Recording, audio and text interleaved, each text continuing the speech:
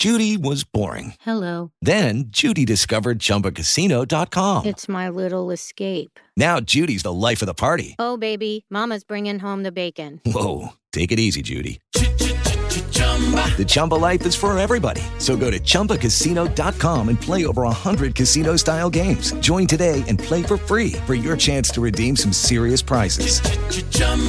ChumbaCasino.com. No purchase necessary. Void where prohibited by law. 18 plus terms and conditions apply. See website for details. Hello, it is Ryan, and we could all use an extra bright spot in our day, couldn't we? Just to make up for things like sitting in traffic, doing the dishes, counting your steps, you know, all the mundane stuff. That is why I'm such a big fan of Chumba Casino. Chumba Casino has all your favorite social casino-style games that you can play for free anytime, anywhere with daily bonuses. That should brighten your day a little. Actually, a lot. So sign up now at ChumbaCasino.com. That's ChumbaCasino.com. No purchase necessary. VGW Group. Void where prohibited by law. See terms and conditions. 18 plus. With Lucky Land Slots, you can get lucky just about anywhere. Dearly beloved, we are gathered here today to... Has anyone seen the bride and groom? Sorry, we're here. We were getting lucky in the limo and we lost track of time.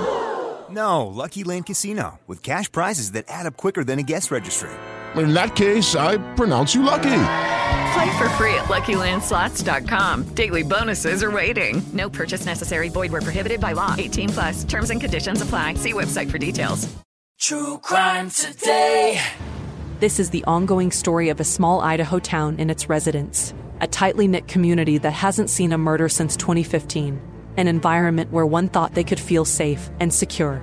Until a quadruple homicide stole the lives of 4 young souls on a mid-November evening, leaving far more questions than answers. Where will the investigation lead, and how do we get there? This is the University of Idaho Murders podcast. 4 killed, for what?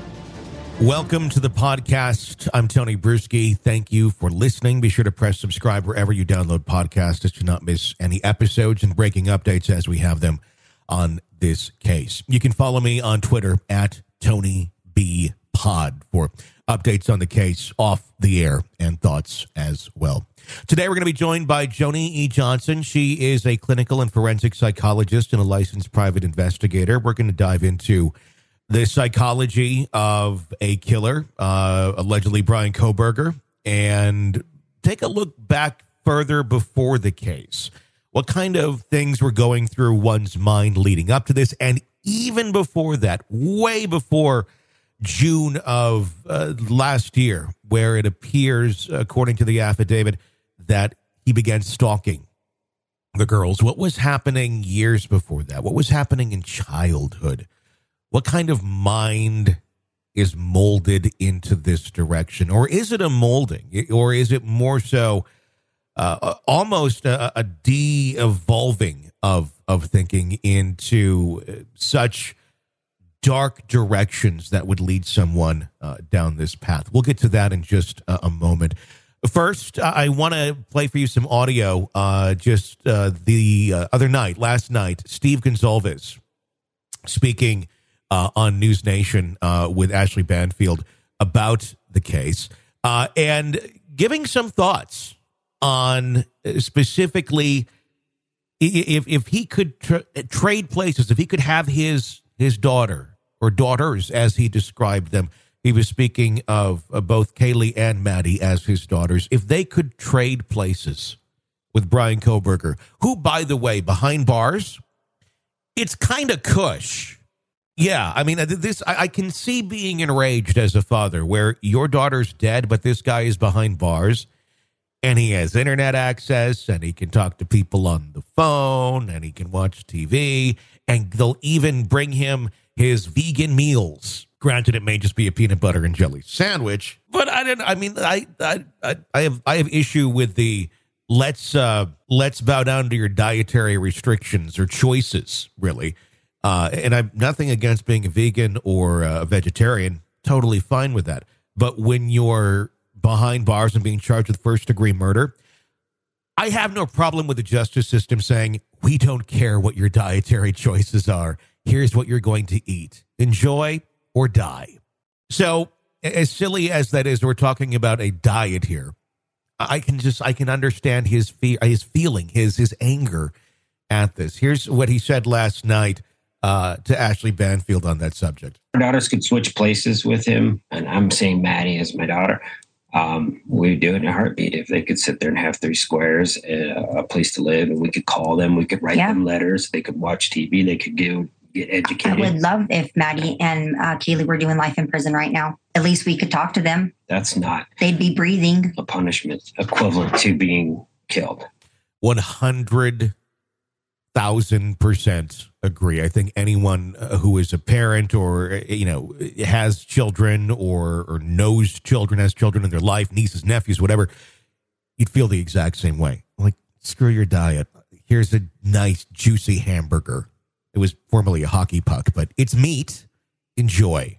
Steve has also been a very outspoken individual on this case, and rightfully so. His daughter was murdered, and he was being critical of the police. Many of us were. Many of us also said at the same time, I hope we're wrong.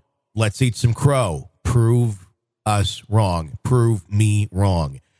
He said that to him multiple times, and now that he has been, standing up and saying, yeah, I was wrong, but you know what? That's good. They hit a home run, man. That affidavit is impressive, and I'm glad to be wrong. I wanted to be wrong, and I told them to their face. I looked them in their eyes and said, prove me wrong, and all is forgiven. And here we are, and all is forgiven.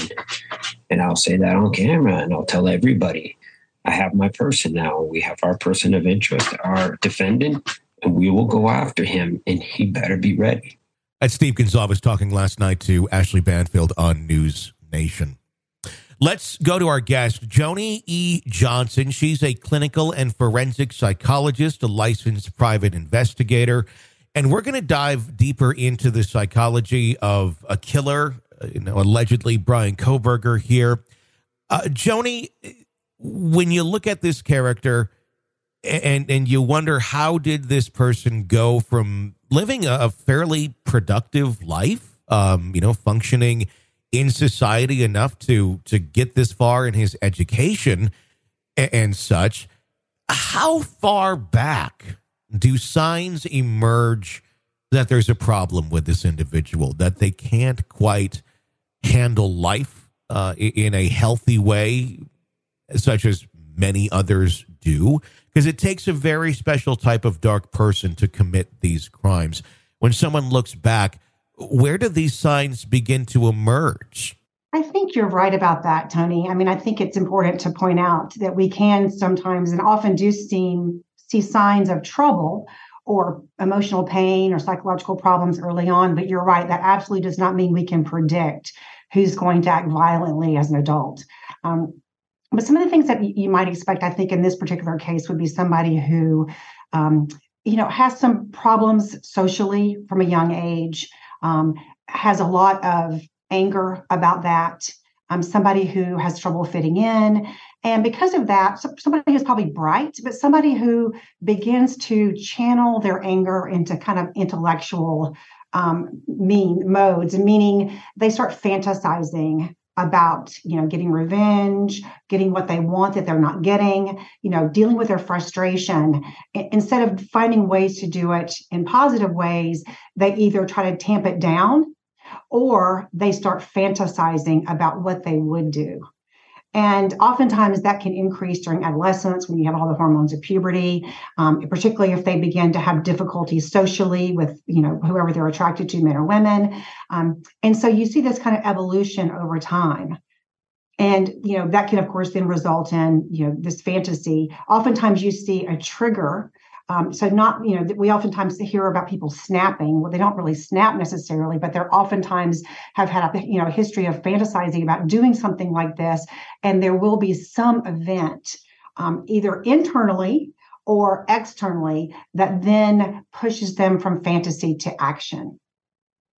And that's an interesting thing, to move from fantasy to action, because I'm assuming for many people, you can have those sort of thoughts growing up. I think probably a lot of people do here and there, especially when they're feeling rage, and most don't turn into a killer or translate that fantasy into an actual action. And I agree. Something like this, it's not as if something that night pushed him over the edge and he said, I'm doing this.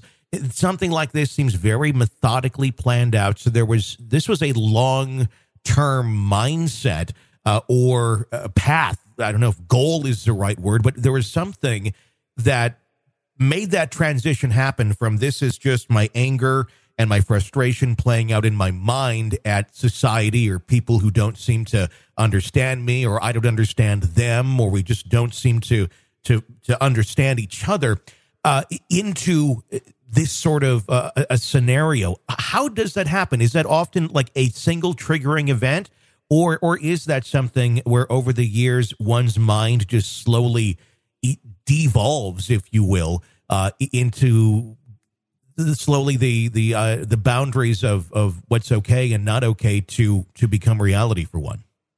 Well, I think it can be both, to the extent that, it's interesting. There's some research on the kind of homicidal thoughts, and actually most people at some point have, had this fantasy or this brief thought of wanting to kill somebody. And of course, that kind of makes sense when we think about getting in an argument or some kind of dispute or just being mad at somebody and just having that kind of fleeting thought. That's relatively normal. It's not normal, though, when we start, planning it. We start thinking about, how would I do it? Mm-hmm. What would that involve? And then over time, it tends to become more frequent that we're thinking about it. Maybe we're starting to do some research on it. We're starting to look at, how we would gather the means to do it and those kinds of things. And now, we're kind of crossing a line, not necessarily into action right now, but we're certainly crossing a line that most people don't, which is moving again from kind of fantasizing or thinking about it hypothetically to starting to planning it. And so you'll see that process that can kind of evolve over a relatively long period of time.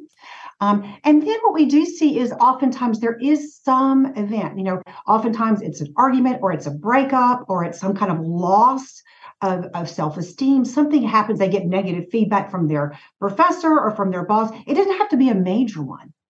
And maybe they've been, again, toying around with it. This planning has gotten bigger and bigger, but they're not really ready to pull the trigger. And then something happens that to them, it's almost like a narcissistic injury, some kind of assault to their self-esteem or their status.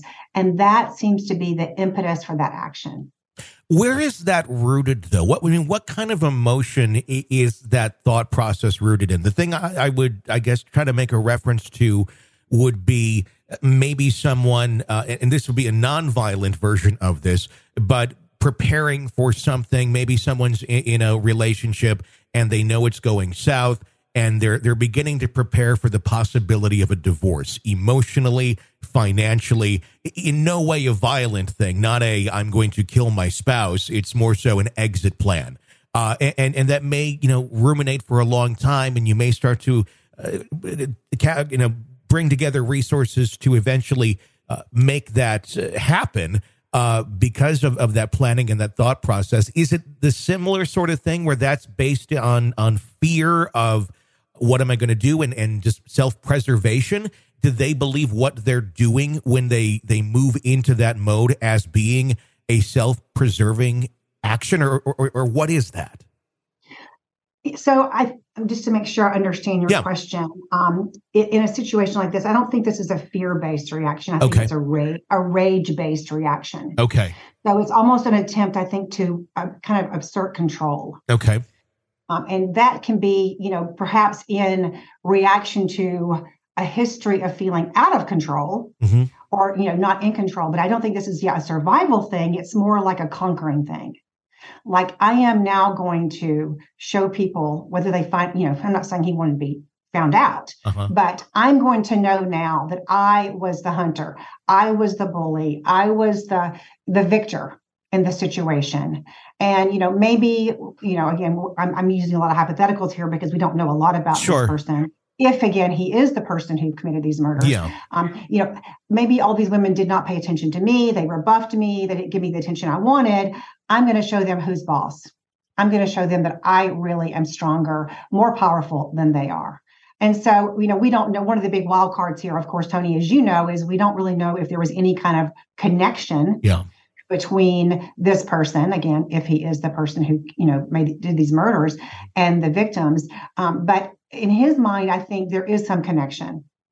Whether it's that this is kind of a murder by proxy, these people represent something that I couldn't have or whatever, or if in fact he, saw one of the women or whatever, we don't know that yet. But I think they mean something to him, and that this was targeted as opposed to, being a crime of opportunity. Yeah, that's what I've been the whole time from the very beginning. I've been in the mindset that this is someone who likely has, if this is in fact the killer, is someone who has an issue with women, maybe doesn't really know them much at all, more than even just an acquaintance, and maybe they did rebuff him. These women, obviously, they're very attractive young ladies. I'm sure they're rebuffing men every day, all day, that are trying to hit on them. So he was probably just one in a line of many, but to him, it meant something much more deep, something more meaningful than just one of the girls saying, no thanks.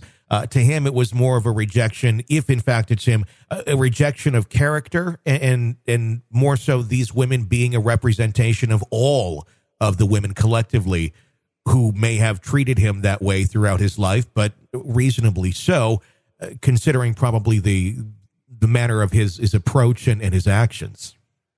I would certainly suspect that. It's hard for you and I, or really anyone, to imagine anybody doing anything that terrible to someone, that they would feel justified in, stabbing somebody to death, stabbing them multiple times.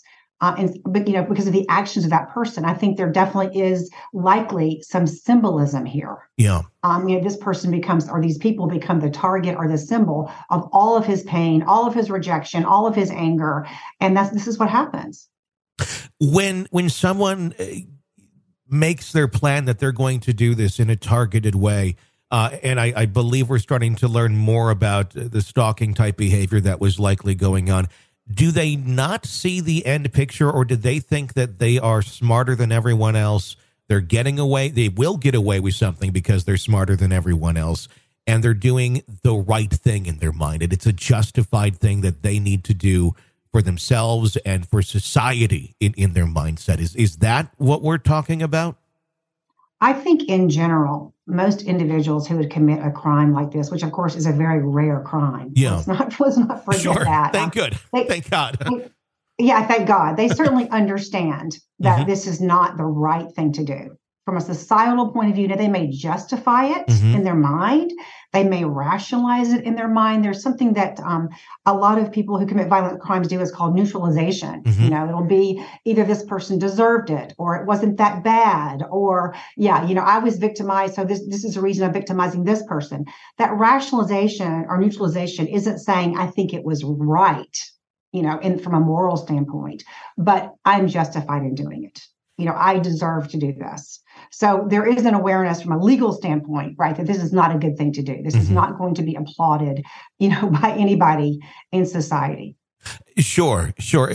After they commit something like this, is their mindset still the same in most cases? Are they still thinking that was justified at least to themselves and they deserved it at least to themselves? Or is there kind of a tipping point where once they realize, oh, shit, look what I just did? No, probably not the same way most individuals would, because most would never do this. But is there like an awakening of, okay, I guess I didn't realize that I'd be feeling this way, or that, oh my gosh, this much attention is going to come my way. I was not prepared to be able to evade that.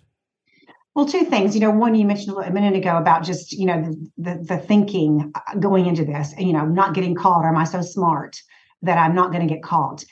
That is true sometimes, but I'm always amazed at, inmates I've talked to who've committed premeditated crimes, very serious ones, even some, planning them out for months or whatever. And they're being this kind of like the crime is the end. Like they're not thinking out what's going to happen next. Yeah. It's almost like there's so much time and energy spent on the planning or the stalking or the obsessive details of how I'm going to do this. And that it's kind of like, that's the end of it. Sure. And some, you'll see these kind of stupid mistakes being made sometimes where you kind of go, weren't you thinking about afterwards? that you did this or you did that or you drove the car to the crime scene or whatever, and there's kind of like this blank look sometimes. Sure. Like, no, I really wasn't thinking about afterwards. Now, I don't think that most people ever, or anybody really wants to get caught. So there is a sense that I'm going to be smart enough. I'm going to be tricky enough. I'm going to be, well planned enough that I'm not going to get caught. So that's the first part that I didn't answer earlier that you addressed. And then I think, in terms of this kind of awakening, I think it depends. I mean, there have been a lot of people talking about this person, again, if he is the killer and what kind of personality disorder he might have. And, we don't know that. I can't answer that. I haven't evaluated this person. So if this person, for example, met the criteria for a psychopath, we wouldn't expect him to have much emotion at all about it. It'd be like, I don't care about this person. So I don't feel bad about it. This was a fun thing to do, or this was a thrill or whatever. If this person is not a psychopath, if this person did this for other reasons, this person, has other personality dynamics, they may in fact be struggling with it. Be kind of like, oh, I planned this. It was kind of like a project for me. I compartmentalized all my feelings. Now that I've done it, it's hitting me, or I'm scared I'm going to get caught. And I didn't prepare for that. So I think, when he is evaluated from a mental health standpoint, which I'm sure he will be at some point, we'll hopefully get some more insight into, his thinking before that, and now what he's thinking now. That was something that I was wondering about when I was reading the research study he was working on when he was asking for convicted felons to talk about their feelings and the emotional process they were going through when they had committed their last crimes. And it was almost just chilling reading the questions he was asking. Now, as a criminology student, they do seem to be, it seems like a fairly legitimate study, quite honestly, as creepy as it is. But at the same point, it was almost to, I guess, the layman, you look at it and go, oh my God, was he trying to get advice and directive from, the best of the worst, on how he should be feeling if he were to pull this off? How did that strike you when you saw those questions on that research project as it relates to what he's accused of doing? Well, one is, you're absolutely right. It's impossible to ignore. Yeah. It really is, particularly in light of what happened. There's always going to be this temptation for all of us to do this Monday morning quarterbacking because we know the end result. So it's hard not to go back and kind of go, okay, here was the roadmap, right? Here was the roadmap right here. Yeah. I'm not sure we would have think that if we didn't know the end of the story. Yeah. At the same time, I have to say, when I read some of those questions, I'm thinking, having worked with so many offenders, violent offenders, if I was going to do a general research study on their thoughts and feelings, I don't think I would pick a lot of these questions. Yeah. There were so many questions about premeditation, for example. And that struck me because even though you're absolutely right, if you're a criminology student, you're going to be studying the criminal mind, hopefully. It's like most of the people that I see who commit violent crimes, they aren't planning it out, right? It's impulsive. Yeah. They're in a fight and they murder somebody. They're in an argument and they do something. And so I think there was something that struck me about the questions he was asking. How did you select your target? Well, again, most people, my wife and I were fighting and I beat her up. That was the target. There aren't these kind of well thought out plans. And that did strike me. And it's hard for me not to think there was something very self-interested for him. Yeah. In these questions. It did. It very much felt like he was trying to create a guidebook. And what ran through my mind is, and who knows what type of personality disorder this man may have, but sometimes, or quite frequently, you have individuals who literally to survive have to mimic what other people are doing because they are missing something or something is blocking their way of feeling emotion. And they want to fit into society. So a lot of times it's, I see, and they learn over time after being rejected or being felt odd or left out that they have to try and conform. And, how do people react when this happens? How do people react when that happens? And you can learn, kind of, and you can mimic and you can kind of fit in, but still feel kind of an emptiness if you're truly not feeling those emotions of empathy, of a whole, cornucopia of things. That you view the rest of society as feeling, but you don't even know what that truly feels like. What I'm wondering is, was he looking at this from such a cold perspective of he wanted to get into this world of criminology, and what better way to really be good at it than understanding the criminals who commit those offenses? Was that the weird break point where he was thinking, well, I don't know how this would feel to do this, and I would like to know how this feels, and the ultimate way of trying to feel it would be to actually act it out? I think that is certainly one possibility. I mean, I do believe the questions in that research study were significant to him. Yeah. And I think he had a personal interest in those. Now, what that means, we can come up with a couple of different scenarios. Sure. One may be, how can I want to learn from people who've done these things? Yeah. I want to study people who've done these things. I want to understand how other people feel. That certainly is one possibility. The other possibility is he conflicted about doing this? So is he trying to figure out, are other people feeling the same way I'm feeling? Mm-hmm. Or do they not feel that way? How are they, and how do they handle those feelings? I really want to do this, but I'm having second thoughts about it, or I'm not sure if I want to do this. So there's lots of different explanations that we could put on why these questions are significant to him. And one of them could be that this is somebody who, is absent some of the empathy and some of the emotional, abilities that a lot of us have. And so he's trying to figure out how other people do feel. Those are the questions I think we're going to have to get from him himself, from him. Sure. But I absolutely believe that there was some significance for him personally in those questions, because they're just such as you mentioned, they're just almost like a roadmap in terms of him, what comes afterwards. With someone like this, what is the likelihood that this was not the first time he committed a crime of this nature, or some sort of violence that maybe was not reported or caught? That is a really interesting question. And I can really just tell you based on my sense Sure. Of this, I would be surprised if he had committed other violent offenses. Now, would I believe that he's potentially harassed other women, that he's bothered people, that he's been awkward in terms of his interactions? Yes, that fits for me, because I think he is socially awkward.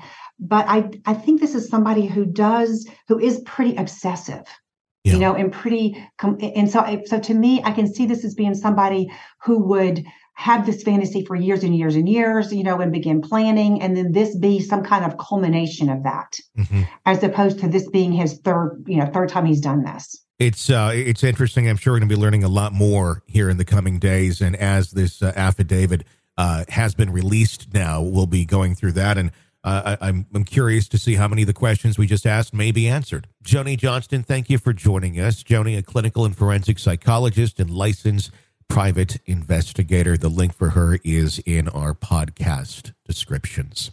That's going to wrap up today's episode of the University of Idaho Murders podcast, For Killed for What. Be sure to press subscribe wherever you download podcasts to not miss any episodes of the program. You can get a commercial-free experience when you subscribe through Apple Podcasts. That option is there for you. You can follow me on Twitter at TonyBPod for more thoughts on this case and other updates off the air. Until next time, for all of us here at True Crime Today and the University of Idaho Murders podcast, I'm Tony Bruschi. Thanks for listening. Hey guys, it is Ryan. I'm not sure if you know this about me, but I'm a bit of a fun fanatic when I can. I like to work, but I like fun too. It's a thing. And now the truth is out there. I can tell you about my favorite place to have fun. Chumba Casino. They have hundreds of social casino style games to choose from with new games released each week. You can play for free anytime, anywhere. And each day brings a new chance to collect daily bonuses. So join me in the fun. Sign up now at ChumbaCasino.com. No purchase necessary. VGW Group. Void where prohibited by law. See terms and conditions. 18+. Lucky Land Casino, asking people, what's the weirdest place you've gotten lucky? Lucky? In line at the deli, I guess? Aha, in my dentist's office. More than once, actually. Do I have to say? Yes, you do. In the car before my kids' PTA meeting. Really? Yes. Excuse me, what's the weirdest place you've gotten lucky? I never win and tell. Well, there you have it. You can get lucky anywhere, playing at LuckyLandSlots.com. Play for free right now. Are you feeling lucky? No purchase necessary. Void where prohibited by law. 18+. Terms and conditions apply. See website for details.